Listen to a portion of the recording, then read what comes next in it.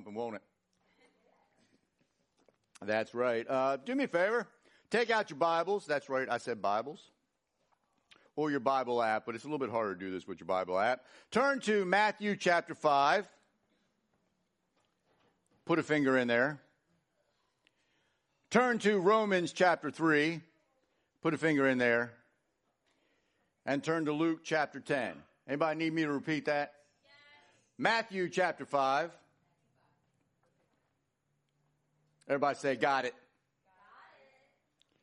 Romans chapter 3.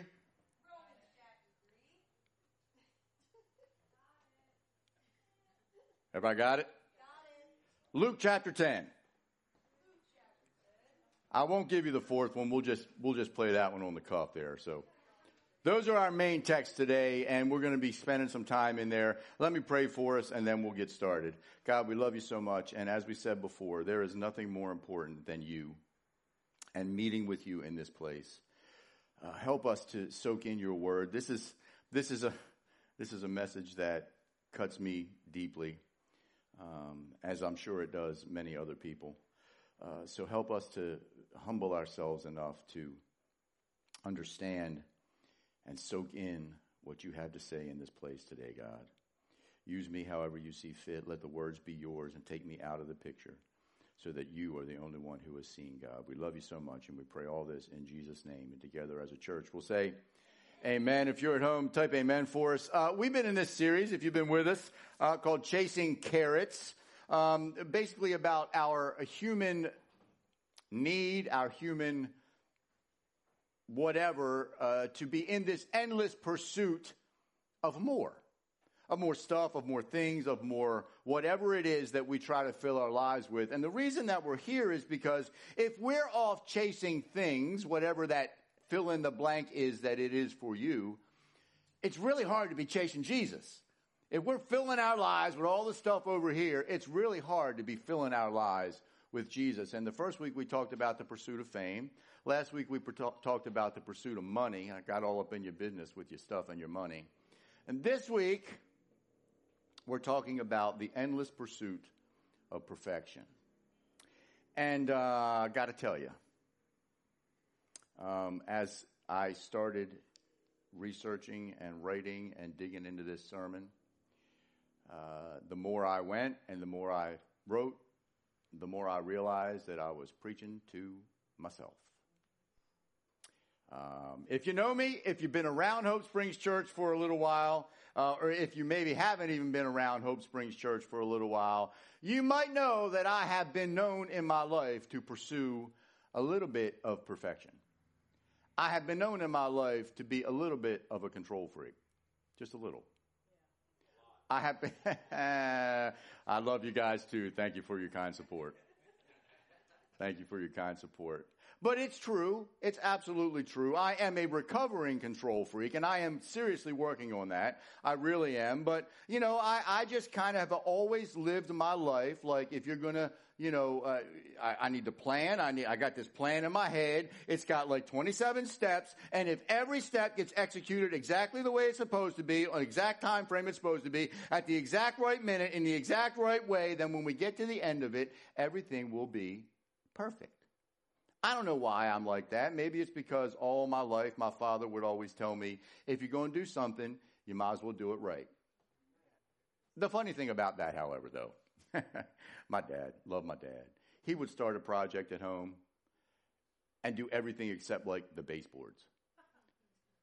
He would start a project at home and there'd be like one hole in the ceiling that he just never patched. You know, this was my dad. He would say, if you're going to do it right. But then he was like not so great at that. But there are, you know, I am a perfectionist. I am a control freak. There are places when we built out this church, I had this whole vision in my head. It was like great. And you guys did a great and amazing job. But because of time frames and, you know, trying to polish the turd that this was before it became a church. Y'all remember that, right? Yes, we do. Piles of dirt and piles of drywall and piles of insulation and piles of metal studs. There are still places in here that I look at and I'm like, I can't look because it's not right.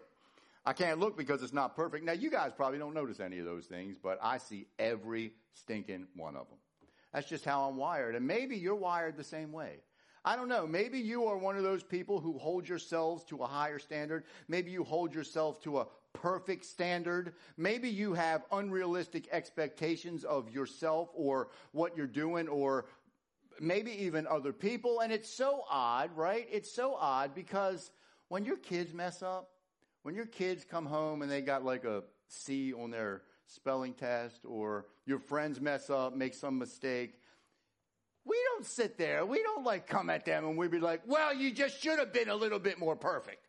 You just should have prepared a little bit more. I mean, if you had studied another 3 hours instead of playing the video games, you probably would have gotten an A. We don't do that.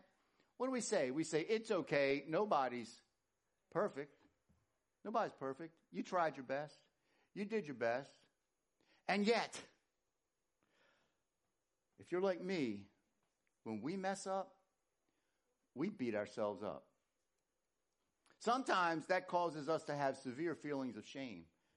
Sometimes it causes us to have severe feelings of anxiety. Sometimes it causes us to go to this place where we're like, I'm just not good enough. I'm not worthy enough. I'm less than. And if you suffer from that endless pursuit of perfection much, don't become a Christian. I'm telling you what, do not become a Christian, because Jesus goes off and starts saying things like this. Matthew chapter 5, verse 48. Jesus says, be perfect. Therefore, as your heavenly Father is perfect. Thank you, Jesus, for confirming what I knew was always right. No pressure there. Jesus says, be perfect as your Father is perfect. No pressure whatsoever. We live in this world where it's a constant strive for the best and to be, at least on the outside, looking better, especially parents with young kids. I remember having young kids, and it was different then. Now, let me tell you what, it is off the chain, because we got all this influence from outside that, you know, when you're a parent of young kids, you got to have this Pinterest-worthy home. It's got to look a certain way. It's got to smell a certain way. It's got to be clean. Not only that, but you got to have Instagram-worthy looks to go along with it. You know, I'm guaranteeing you that some of those people are taking pictures of themselves on a green screen and putting somebody else's house behind it. That's what they're doing. It's all fake. But then you got to take your kids to the zoo. You got to make the crafts. You got to have a birthday party. And let me tell you what, birthday parties are off the chain nowadays. When I was a kid, birthday parties, by the way, my birthday is Wednesday, so there's still time to buy me a present. Do not spend more than $50 or $100. Please do not spend more than $50 or $100. I'll be here Tuesday between 6:30 and 8:30. I'm kidding. But birthday parties when I was a kid, because all my father, my grandfather, and my birthday were all within 10 days of each other, all right around Thanksgiving. This was my birthday party. A turkey and a cake. Everybody sitting around smoking cigarettes, singing happy birthday with an ashtray on the table right next to the cake. That was a birthday party at my house. Now, man, if you're not spending $1,000 on your kid's birthday party, you have failed. True? It's true. And then you got laundry, and you got the baths, and you got to read a little book, you got to sing a little singy song, you got your honey-do list to take care of, you got your career to take care of, and maybe if you're lucky, you get to spend some time with God, and then you got homework, because they always come at like 10 o'clock at night and say, Mom, I forgot this, or the cupcakes, right? I'm supposed to take in 3 dozen cupcakes tomorrow, Mom. They wake you up out of bed. Then you got to work out, because if you're going to have the Instagram-worthy body, you got to work out at least, 3-4 times a week. And then you got your hobby. And let me tell you what, if you're going to chase that kind of perfection, you better save some time to snap a few pictures that you can post on your own social media account. At the end of it, you end up something like this.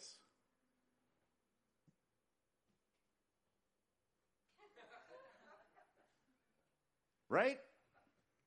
But it's not just parents. This affects everybody, especially, we talked about this a couple of weeks ago, that the young guys and girls, school age, high school, college kids have more stress in their lives now to be more and do more, right? They're like, I'm worried about my GPA, and if I don't get into the right GPA, I'm not going to get in the right school, and if I'm not going to get in the right school, I'm not going to have the right job, and if I don't have the right job, I'm not going to find the right mate, and if I don't have the right mate, well then I'm going to be like a hobbit in the corner all my life, and if I don't take the right classes, and then we do the all-night study, and we're worried about acing the exam, and SATs. I didn't even know an SAT score could go up to 1,600. I was like 1,000. I was good. I think you get that for putting your name on the test, by the way.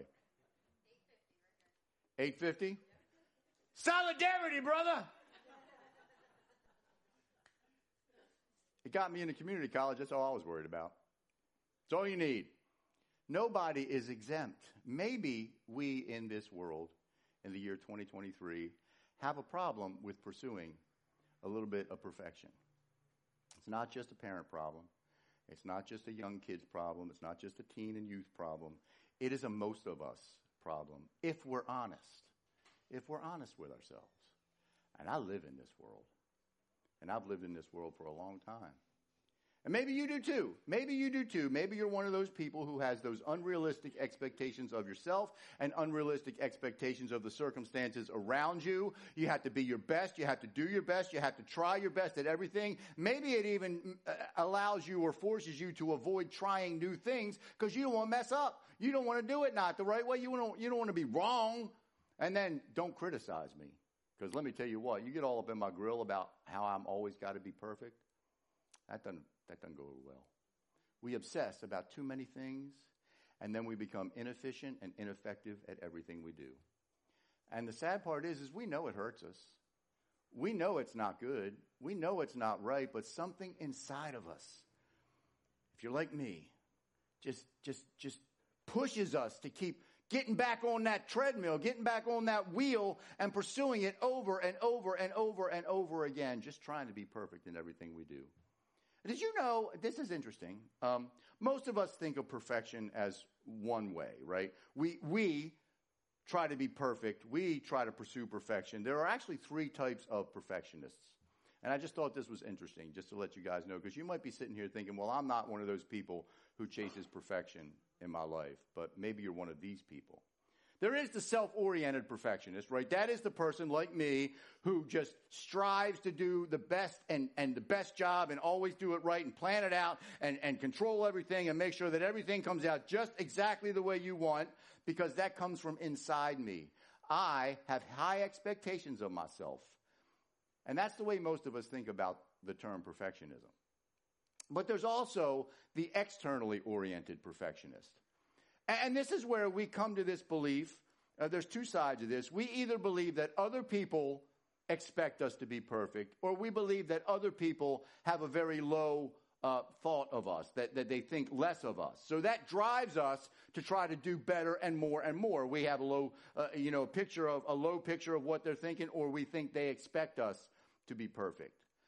And then there's the others-oriented perfectionist. And this is the one that gets kind of dangerous, because this is where we expect everyone around us to be perfect, but we don't hold ourselves to the same standard. Some of us grew up with parents like that. Some of us may have friends like that. Some of us may be that, if we're honest with ourselves. But what I want to talk about today is the spiritual side of perfectionism. Because this pursuit of perfection sounds like a psychological problem. And at some level, it is. At some level, it is all about our head and our thinking and the way our brains are wired. But at its root, this pursuit of perfection is a spiritual problem. It's a spiritual problem because perfection really means it's this perfect mask to cover something. It's this perfect mask for covering our insecurities or how we think other people think about us, or the fact that we maybe may not be so good over here, so I'm going to be really, really good over here. Perfectionism covers our fears, but it's also a covering for sin. We get to this point where we're like, if I can just get a 4.0 GPA, then I'll be good enough. If I can single-handedly remodel my bathroom, I'll be good enough. If I can make 27 steps come out to the exact way I want it to, I'll be good enough. If I can make sure that everything works the way it's supposed to, then I'll be good enough.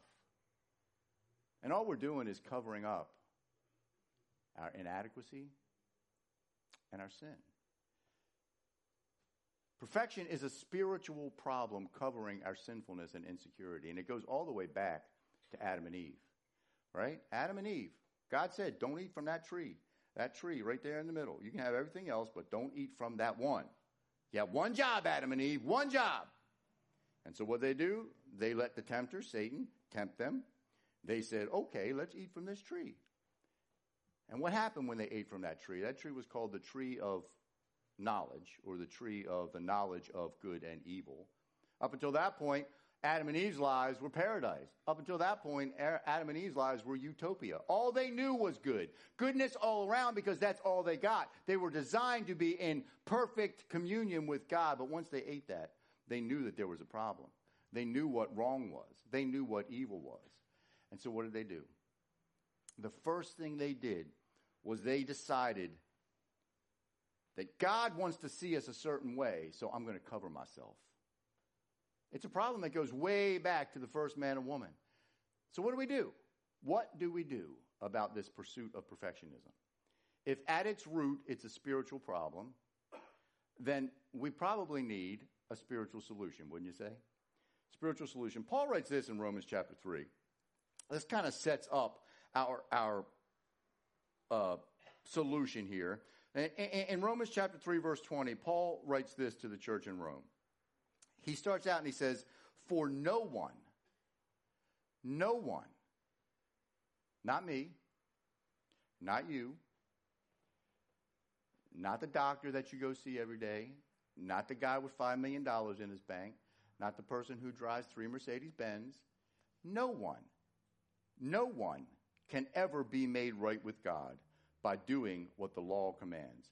The law simply shows us how sinful we are. Now, you might be saying, Chris, we're not talking about the law here. We're talking about our strive and our pursuit of perfectionism. But think about it this way. Back in that day, if they followed the law, this was the belief. If they followed the law, if they were perfect in following the law, they believed that would make them right with God. That would make them right with God. We have our own law, though. We may not have theirs. But we have our own plans that we fill up every day. We have our own schedules that we keep. So I've seen some of you guys' schedule books. It's like color-coded, and there's like not a block of time in there, right? I see Marie laughing. She's probably one of those people. I don't have one of those schedules, by the way. It's all in my head, and that you don't want to go in there. We keep a schedule every 15 minutes. Every 15 minutes we got planned out what's going on. Or the right filter. I got to look perfect for the world, so I'm make sure that I choose the right filter. I got the right Bible reading plan. It's perfect. It tells me how to read a chapter of the Bible in 365 days. I cannot fail. Got the perfect Bible reading plan. We got calendars. We got self-talk. We got all these things that we cling to that are supposed to make us better and righter and good. But on our own, you cannot be perfect enough for God. Everybody glad you came in today? Yeah. Welcome to Hope Springs Church. We try to make everybody feel good. That's what Paul says. If perfectionism is a covering for our inadequacy, and we believe that our effort can get us somewhere close to God, we're wrong. Nothing we do can get us close to God. We can never be perfect enough for God. Paul says the only reason we have the law is to show us how sinful we are. That word sin, we don't like it in this day and age, but that word sin is literally translated from a phrase that means miss the mark. Miss the mark. If the law shows us how far off the mark we are, then our efforts should do exactly the same thing. When we try to fill those calendars to make ourselves perfect, when we try to have a 27-step plan to get to the perfect end, all it shows us is how miserable we fail most of the time. But it doesn't just show us that. It also shows us that we need something more. It also shows us that we are in desperate need of grace and mercy. Every one of us. Every one of us. And so often we get tired and we just give up. The Pharisees had 613 laws. 613 laws. They believed if you followed every one, you would be perfect. James says if you even break just one of them, you are guilty of breaking all of them. We don't follow 613 laws in God's word. We kind of try to stick to the 10 commandments. How y'all doing with that? I can tell you how I'm doing. Do not lie. Fail. Honor the Sabbath day. Fail. Do not use the Lord's name in vain. Now, I don't do that much anymore, but there was a day. Fail. Do not covet. Fail. Every one of us. Don't tell me you've never looked at somebody's stuff on Facebook and said, man, I wish I had that. I wish I had their life. I wish I had what they had. We all do it. Do not steal. Fail. And we just get so tired of that constant striving to be perfect that we're like, I'm going to give up. And culture is no help at all. Culture has almost eliminated the word sinner from its vocabulary. Have you noticed that? We don't call sin anymore. We don't call that what it is. What we do is we say, oh, I made a mistake. He had an indiscretion. He made a little faux pas. He really didn't mean to do that. He didn't know what he was doing. We are so whacked that we can't even tell the truth about ourselves. And all we do is strive to be more perfect and more perfect and more perfect. But until we see ourselves as who we are, until we see who we are, we will never see our need for the fix, which is grace. Until we see ourselves as a sinner, we won't see our need for a Savior. The law shows us, I need help. That's what the law does. That's what our plans do. That's what all of our striving for perfection shows us, is that I need help. How are we made right? If that is what we need, how are we made right? And Paul goes on to say this, Romans 3:22. We are made right with God by placing our faith in Jesus Christ. And this is true for everyone. Just like no one can be made right with God by their own efforts, everyone who places their faith in Jesus Christ can be made right. No matter who you are, no matter what you do, by placing your faith in Jesus Christ. And who is Jesus? Jesus is God's grace made human on this earth for you. God's grace made human to take your sin, to take your inadequacy, to take your place on the cross. Jesus, the perfect, sinless Lamb of God, the Lion of Judah who fights our battles, the one who stood in your place and my place, who took our imperfection, our sin, and laid it on his own shoulders and paid the price once for all. Everyone. Doesn't matter who you are. Doesn't matter what you did 3 minutes before you walked into this door today. It doesn't matter how many times you've fallen off the wagon. It doesn't matter how many times you have tried to correct that behavior and failed. It doesn't matter what kind of past you lived. It doesn't matter what you're thinking, what those stinking thinking thoughts are. It doesn't matter. None of that matters. He says everyone who puts their faith in Jesus gets to receive God's grace. How are we made right with God? It's not Christ plus our schedules. It's not Christ plus all the plans I got in my head. It's not Christ plus writing the perfect computer code. It's Christ plus nothing. Nothing. Jesus Christ alone. That's how we're made perfect. That's how we're made perfect. Come on. If we see the world through this perfectionist lens, it's all about what I do. It's all about my efforts. It's all about how can I be perfect. It's all about how can I get ahead. But if we see the world through grace, if we live in that grace, if we soak in that grace, it's all about what Jesus did. It's all about his work on the cross. It's all about God's love manifest in grace through Jesus Christ for us. If we see the world through the perfectionist lens, it's all about me. We are the center of everything we do. They tell me in my house, everybody lives in Chris world. Sometimes that's a little true. I'm guilty. We all are. But if we see the world through the lens of grace, it becomes all about Jesus. We have to realize that we can't do anything. If we see the world through the perfectionist lens, then I come to this conclusion that if I'm perfect, God will love me. But if we see the world through the lens of grace, we can say this: because God loves me, because his grace is offered to me, I can relax. I can stop trying to be perfect.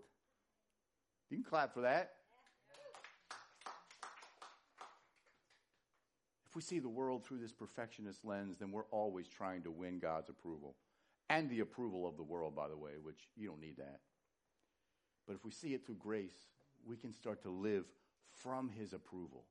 Because he says, if you put your faith in my son, Jesus Christ, if you take advantage of this grace that I'm offering you, if you live in my grace, then you're already approved. You're already approved. Because of God's grace through Jesus Christ, we are made perfect in his eyes. The writer of Hebrews, in Hebrews chapter 10, says this, but when this priest, by the way, is Jesus Christ, when Jesus Christ had offered for all time one sacrifice for sins, he sat down at the right hand of God. You know what that means? When he sat down at the right hand of God, it means he's done. He's finished. All the work that needed to be done to make you perfect in God's eyes was already done in that one act. And yet we, in our strive for perfection, we just keep going over and over and over and over again. And guess what? It's never enough. It's never enough. It never works. It never works. And it says that he sat down at the right hand of God, and since that time he waits for his enemies to be made his footstool. That means that he's going to come back one day. And then it says, for by one sacrifice he has made perfect forever those who are being made holy. We strive for human perfection. We do. But it's already there. Through God's grace. Through Jesus Christ. Grace through Jesus takes the pressure off. Think about that. Think about how freeing that statement is. And if we can get that, if we can truly learn to live in God's grace, not just know about God's grace, but live in God's grace, it changes not just how we live, but how we think, how we act, how we interact with the world, and how we interact with God. And I pray that you just don't have a head understanding of that, because we all probably understand the concept of grace. We all probably understand that God's grace was made manifest in Jesus Christ, and we can say, yes, I know that. But I pray that this kind of goes deeper into your heart, that you just grab onto this, and it will change the way you live. And because that pressure is off, we can live differently. We can make different choices. One thing we can do is we can choose people over perfection. Choose people over perfection. Has your quest for perfection ever gotten in the way of a relationship?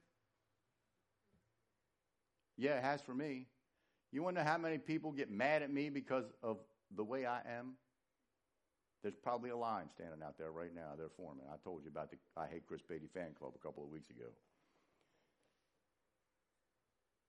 Happens all the time.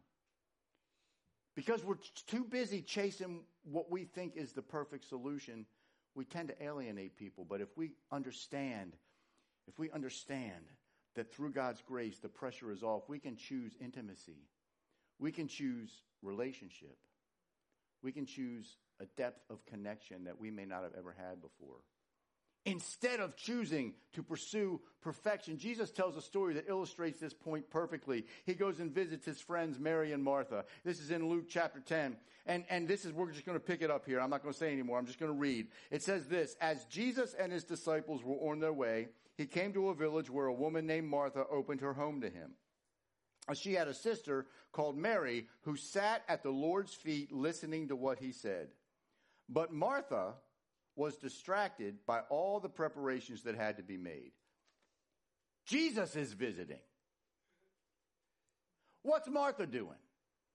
She's trying to make everything perfect, right? She's trying to make everything perfect. She's like, oh, Jesus, here, I got to clean this. I got to dust this. I got to make the roast pig, and I got to come over. Oh, we can't eat pig. That's not kosher. Oh, wait a minute. I got to, this is what Martha's doing. Mary's just kind of relaxing, soaking in Jesus. And Martha's running around, trying to chase that perfection. She is. And then she says, Lord, don't you care that my sister has left me to do the work all by myself? So she's got a couple of these kind of perfectionists going on. She not only holds herself to a higher standard, but she expects her sister to be just as perfect as she is, right? She's got two of them, at least, as far as we can tell. Tell her to help me. She's getting Jesus involved now. She's like, Jesus, I know you can just snap your fingers and Mary will get up and start doing stuff. So could you do that? But Jesus doesn't. He says, Martha, Martha, Martha, Martha, Martha. You are worried and upset about so many things, but few things are needed, and indeed only one. Mary has chosen what is better, and it will not be taken away from her. Mary chose people over perfection. Martha went the other way. Martha chose to fill her life with things and chasing this perfect image of whatever it is. And Jesus is like, that's not right. Don't be a Martha. Don't be a Martha. Through God's grace, through the freeing power of God's grace, we can always choose people over perfection. And I got to tell you, we learned this in a big way this past year at the church picnic. Because in previous years, and every year we've had a church picnic, it's always been hosted at my house. And we don't mind that at all. We love opening our home. We love opening our, everything we got. What we got, mi casa, su casa. We don't care. But what you guys may not understand is that that's like a 2-week long preparation, right? And I got to make sure all the outside's done, right? I take care of the outside. Susie takes care of the inside. So I'm making sure that all the hedges are trimmed, all the grass is good. Then the grass is good again. And when we had a dog, you got to make sure there's no landmines all around the place, right? You got to make sure that the porta potty gets delivered in the right time. Got to make sure all the cornhole things are laid out. And then she's taking care of the inside, cleaning everything, making sure there's no pee on the toilet seat, making sure the toilet seats are down, making sure the floors are clean, making sure the dog didn't mess up the floor after we cleaned it 4 times. And then by the time Saturday comes, because we're hosting it, we don't get very much time to just be with people. We're so busy making sure that everybody feels welcome, making sure that everybody knows where it is. There's the bathroom. There's another one upstairs. Don't leave the door open. Make sure the screen door is closed. We're so busy doing that we don't get time to sit and fellowship with the people at the picnic. And this year, we had it at Downs Park. I'm never going back. Never, ever going, we will go back to Downs Park. That's not what I mean. We're never going back to hosting the church picnic. Because it was great. Everybody just brought what they brought. It didn't matter what it looked like. It didn't matter where we were. It was dirt and grass. You mess it up, you mess it up. It ain't our problem. Somebody else is going to come along and fix it afterwards. Clean up after yourselves. You're good. But we got time to sit and be with people. We got time to sit and have conversations and laugh and win a cornhole tournament. That's important. That's important. We learned that in a big way. When we let go of our need to be perfect, we can focus on those relationships. We can focus on love. We can focus on grace. The other thing that it allows us to do when we accept this grace that God has given us and live in that grace, make it heart knowledge and not head knowledge, is that we can choose perfect love over perfect performance.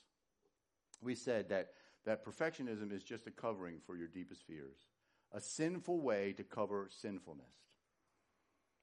So what is it that you fear? Is it rejection? Is it intimacy?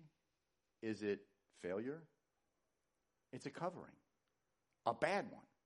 I can tell you why I believe I am the way I am, and it has to do with growing up with my brother. My brother was 3 years older than me, kind of a pro jock dude.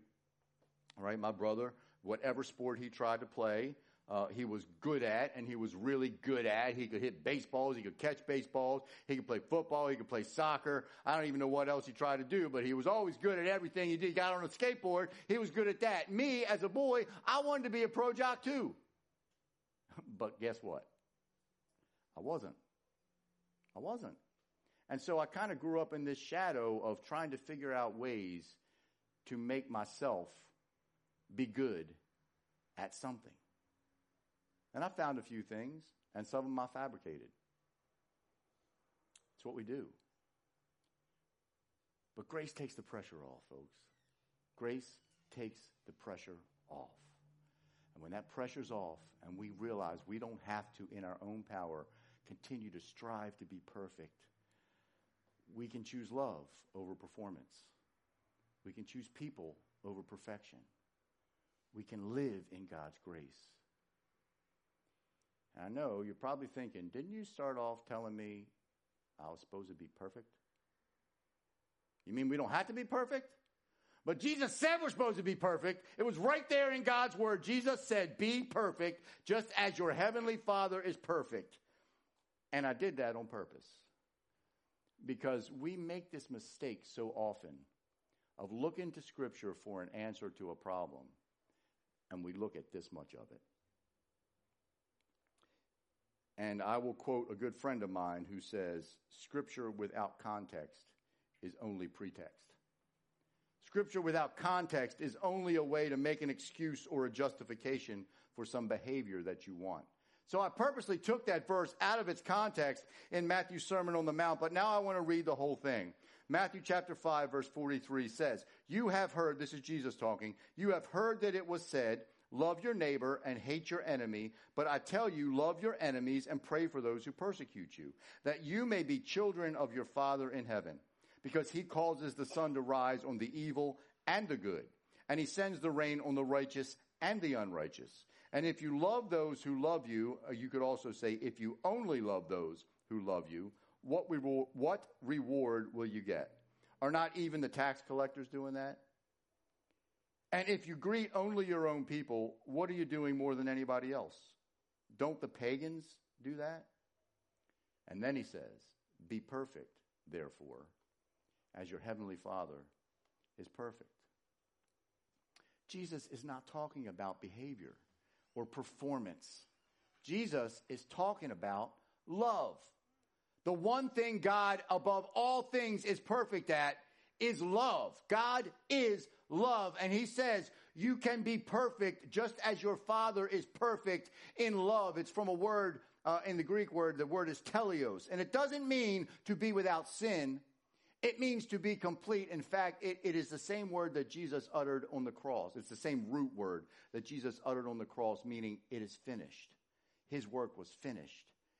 Doesn't mean to be without sin. It means to be mature and complete. Like, an 8-year-old is not fully grown, not mature, but a 24-year-old man is probably fully grown, but probably not fully mature. And then by the time you get to be like 40 or 50, hopefully you're mature. Some of us.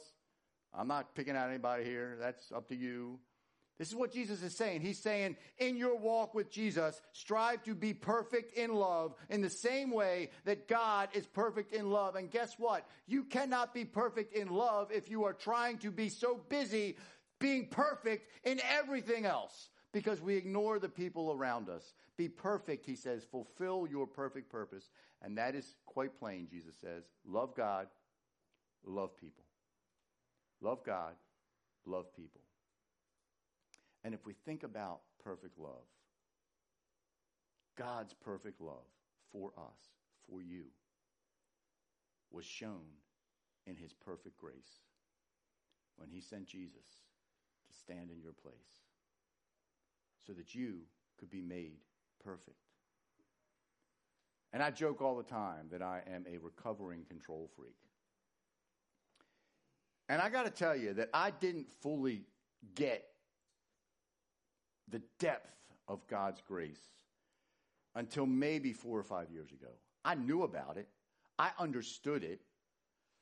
But I never really let it soak in and live in my heart. And that's the only thing that has kind of helped me be able to give up control of things. Knowing that I don't have to strive to be perfect. Whether I am perfect in painting a wall or spackling or building a kid's wing, doesn't matter in God's eyes. He's already made me perfect. I'm not here to please other people. Grace is the antidote for perfectionism. Think about that.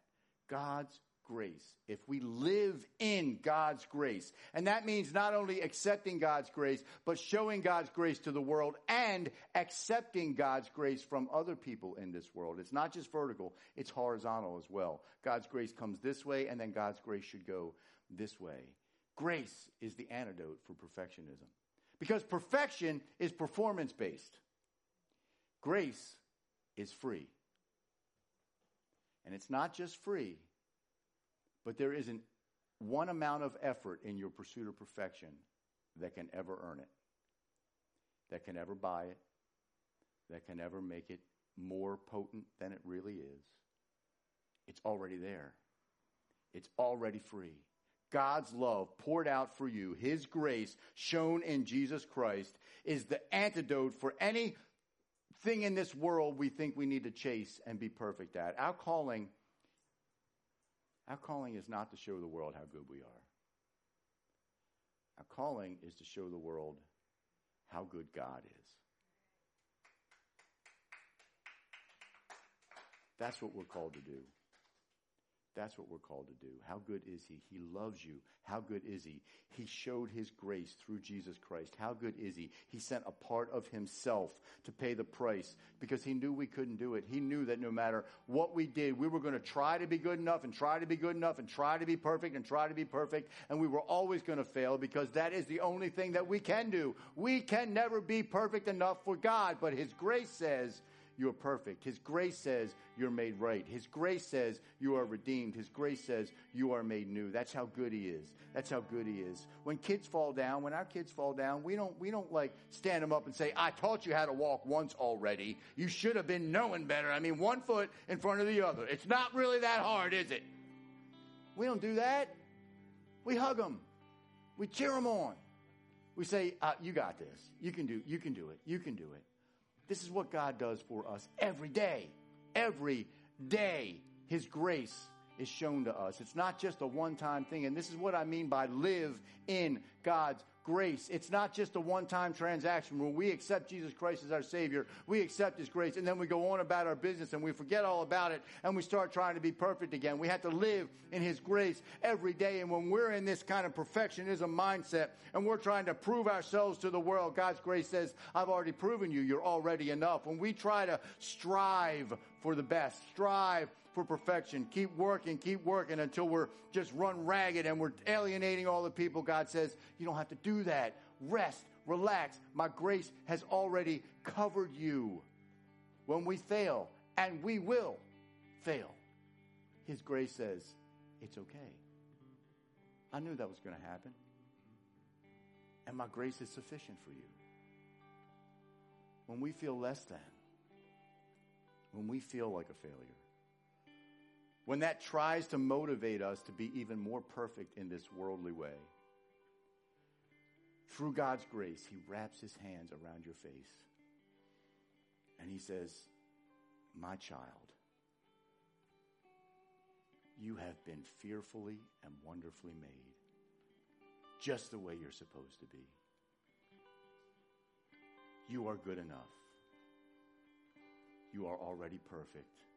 His grace says that when you stand next to Jesus and God looks at both of you, you look exactly the same to him. Think about that. Think about that. You look just like Jesus, sinless, spotless, redeemed, free. That's what God's grace does. Every day, he has new mercies for you. Every day, his grace is making you perfect. Every day, his grace is working. And when we can soak this in, when we can live in God's grace, we have the ability to choose people over perfection.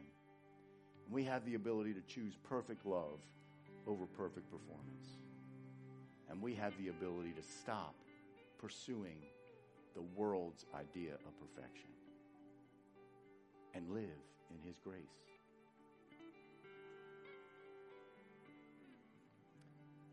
Are you tired of chasing perfection? Are you tired of trying to always be perfect to the world? Maybe you've never experienced God's grace in your life. Maybe you've never experienced the power of a relationship with Jesus Christ. But his grace is calling you right now.